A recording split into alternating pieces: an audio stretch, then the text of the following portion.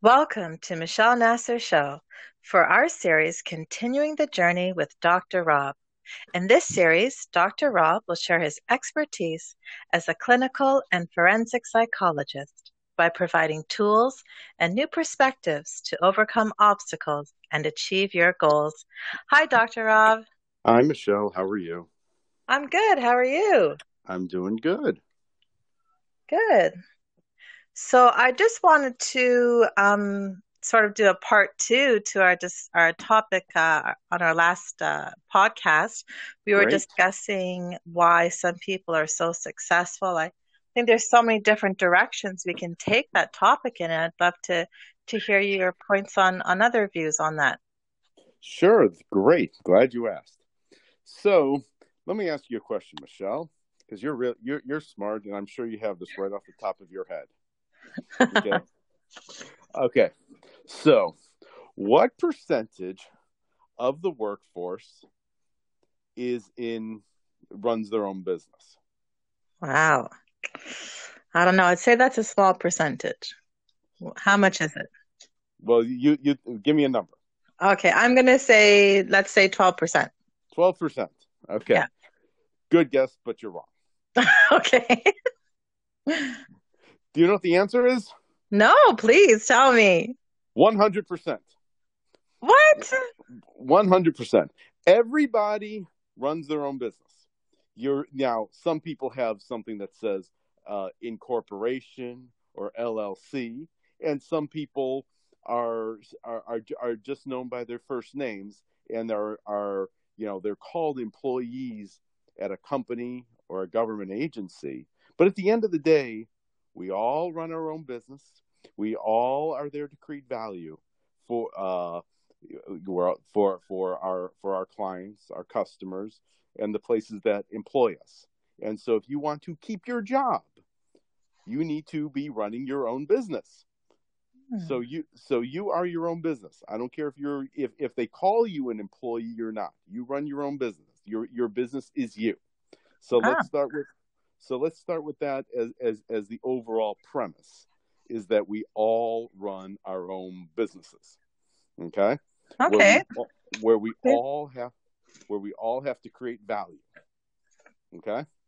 All right. I'll go with that. That sounds good. Okay. So we all at the end of the day, we all have our own personal or sometimes within an actual business based on the tax code, our own profit and loss statements.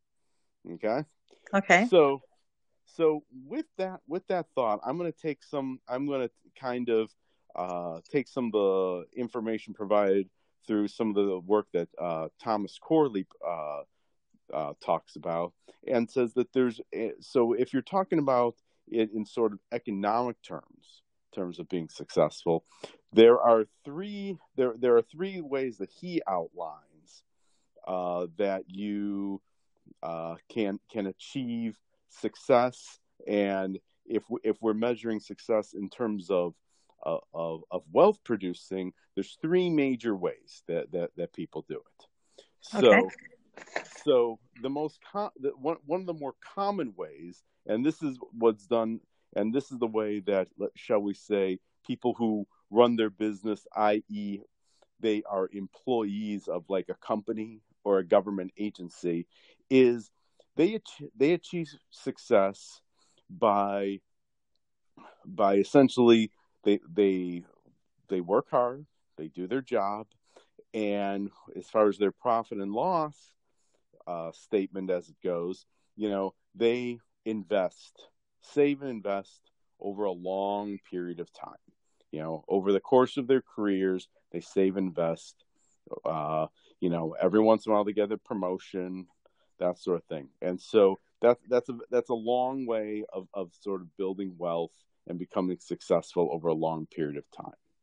It's So just that's being like a traditional employee. That's what you mean. just Okay. being your what we're calling an employee. Right. Is that's one way. Okay. Okay. And people can become quote unquote very successful that way. Okay. It takes a while, but they do. Then there's another way that people become successful, and wealthy, and running, and i.e. running their own business, and that is what they call being a virtuoso. So with being a virtuoso, you sort of are sort of you become sort of a specialist, or you become someone who is known for a certain something. So one could argue, like, for instance, a common way for one to become a virtuoso is being someone who is, let's say, a doctor or a lawyer, or maybe some other kind of specialist in a particular area, where basically, in your area, your community, you are the quote unquote guy or gal. Okay. So that is another way of achieving success and building a certain level of wealth, and that is the, one could argue, at least according to Tom Corley's research, that is probably the second the second quickest path to becoming successful and wealthy. Okay.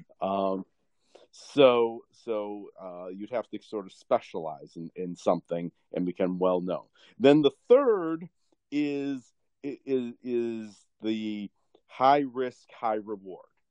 So those are your entrepreneurs. Okay, those are your entrepreneurs. That is the quickest way to get rich, and that is the quickest way to go broke. So the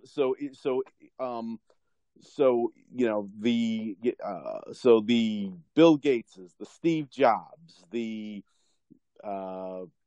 whoever the case may be, right? The person who, even the guy who runs, maybe an HVAC shop that has several different locations. That could even be that guy, right? So there's a bit of high risk, high reward to that. But if you hit it, you hit it good, right? So basically, those are the three main paths. So what is, from kind of my perspective as a psychologist, part of the way I sort of look at is, what is your risk tolerance, which determines which category you would put yourself into. If you are a person who just is like, I don't want to take a chance, I want to come to work, I want to go home, I want to save and invest, then you're likely to be the saver investor. You are the person who, you work for a company for 30 years, you work at a government agency, you get your pension, and you know what? People live a very good life like that. Right. So those are the low risk people. Those are the low risks, right? Those are the low risk people. Okay. Then there's the people who, can tolerate a little more risk. They're the people who basically, they are going to study and work and become, I guess you could say, masters of their own domain, so to speak. Right. And there's some risk to that, because, one of the risky things about that is, for instance, one could argue, let's say, a neurosurgeon. Well, that's a guy who would be like a virtuoso. But let's put like this: you don't need a neurosurgeon every day. Most people in their whole life don't need a neurosurgeon. Right. But if you need one, yes, that's the guy, and you're gonna and he's gonna get paid a lot of money, right, for being a neurosurgeon. And then, like I said, and then there is the entrepreneur. They can tolerate the high risk, high reward. Mm-hmm. And what I've heard about and I think it was Mark Cuban. I think I once heard him say that, if someone took away all your wealth and all your money right now, would you be able to build it up back up? And I think I once heard him say, well, yeah, I could do it again if I needed to. Most people would be just, geez, that would right. be really difficult. Right. But and if I was stripped down to nothing, I don't know what I would do. But those people, they don't look at it that way. They look at it as a challenge. You know, no is just a Right. word, and so they can tolerate trying to find their way to get back to the top.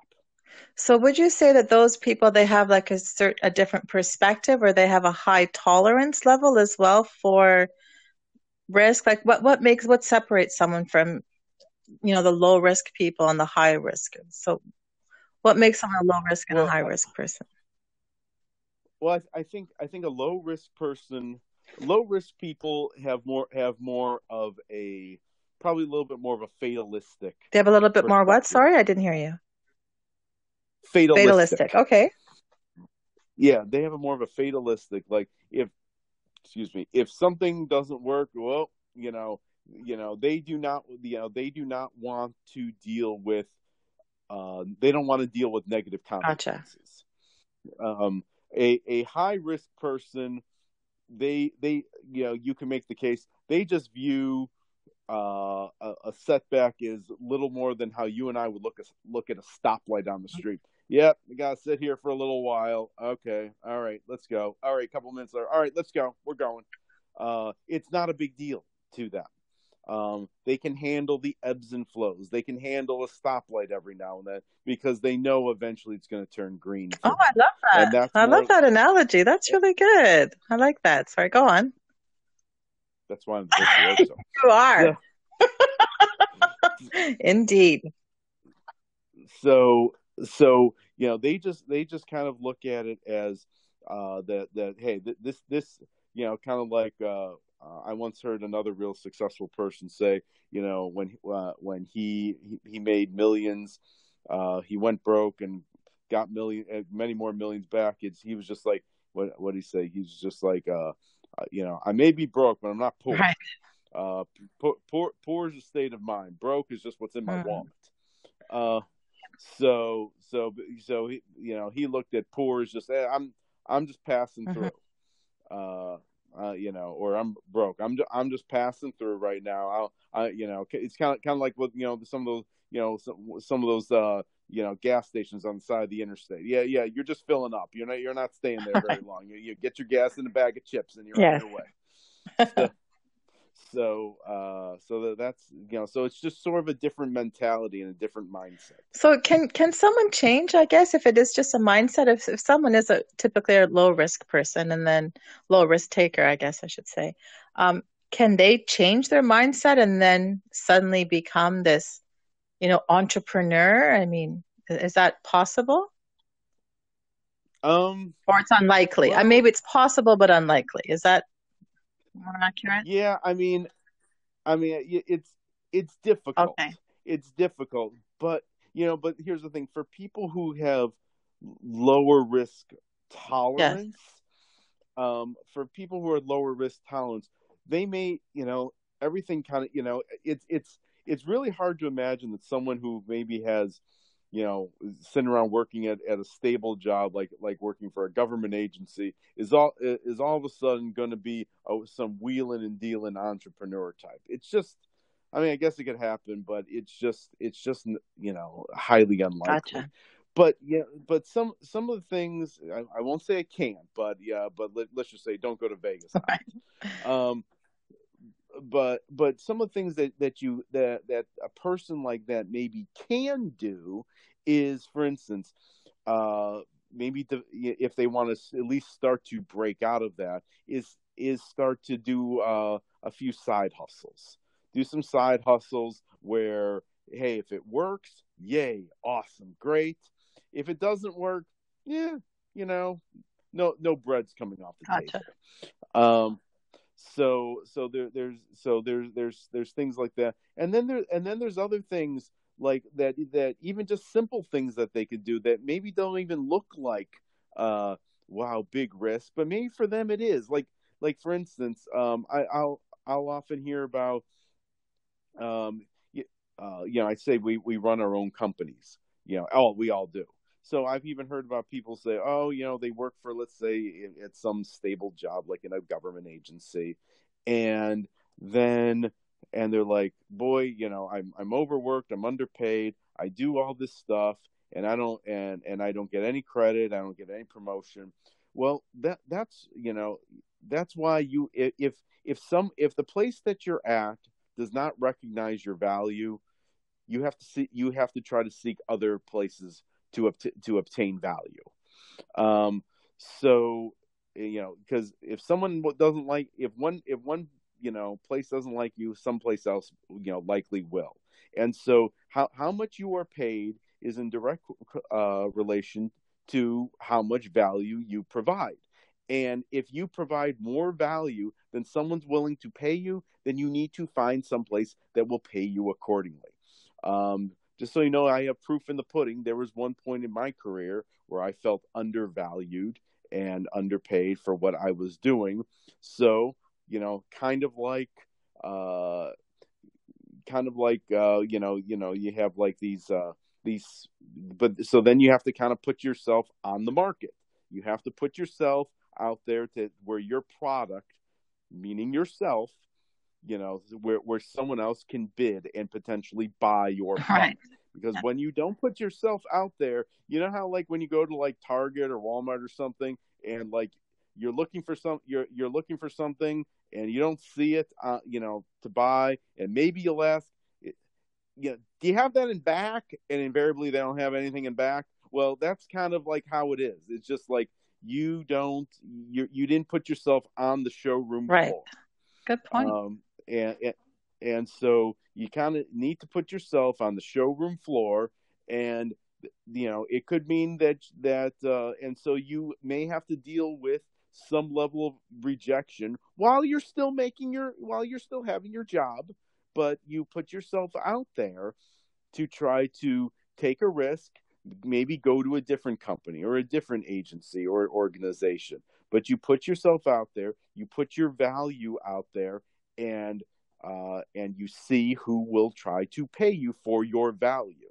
And so if you're not a high risk taker, at least putting yourself out there and being understanding that you probably will get rejected a bunch, but all it's going to really do is hurt your little feelings, as opposed to taking food off your table. Yeah, and you have to remember that is that hey, no, it's just your feelings. It's not gonna, I know I'm the psychologist, so it's just your feelings. But at the end of the day, yeah, exactly. Like I don't know about you, I can deal with a broken heart, but no food in my belly, that's just not gonna fly. Right. So and when I don't have a roof over my house, okay, that's gonna suck. But but if it's just like you put yourself out there, and you may have to put yourself out there a whole bunch of times before something finally pops. Right. But that's the key, is that if you're not a high risk taker, and maybe you have no real desire to be some big entrepreneur or even a virtuoso, but even with that, you can still at least put yourself out there. So just to continue on with our discussion here, Dr. Rob. Yes. Can you hear me? Yes, I can hear. Great. You're making a really great point in terms of, if somebody wants to put themselves out there.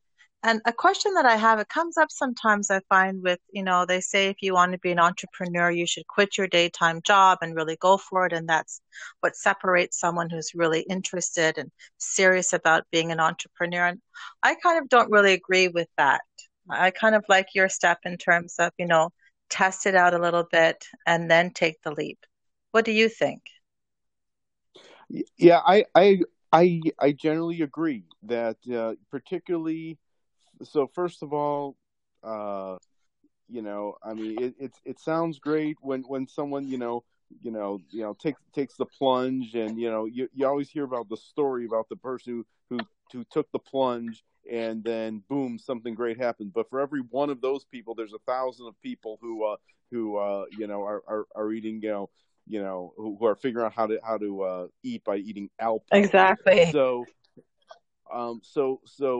because and a lot of these people, they're just not inherent for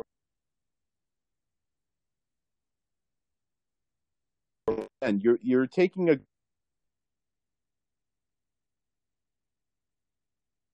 wonderful business idea. They started that as a side hustle. Um, they started that as the side hustle. So it's not easy. It's not easy to do that, Right. and you are taking a high level of risk by doing that. So the couple things that you can that would be a better idea is A, to maybe start it as a side hustle, or B, if you basically want to jump in with more or less 2 feet, then make sure A, you have a clear idea of what you want to do. It's not just a pipe dream. And then B, the other thing is, from a purely financial standpoint, make sure that you have a fund, so that way, if you're in a situation where all of a sudden you're like, holy cow, this is not working like I thought, okay, you have some time to kind of before your house forecloses, Right. that you're like, okay, all right, so I this didn't work out, all right, I gave it a shot, but it didn't work. So those are 2 ways. Make sure you have either a big enough slush fund or start it out as a side hustle.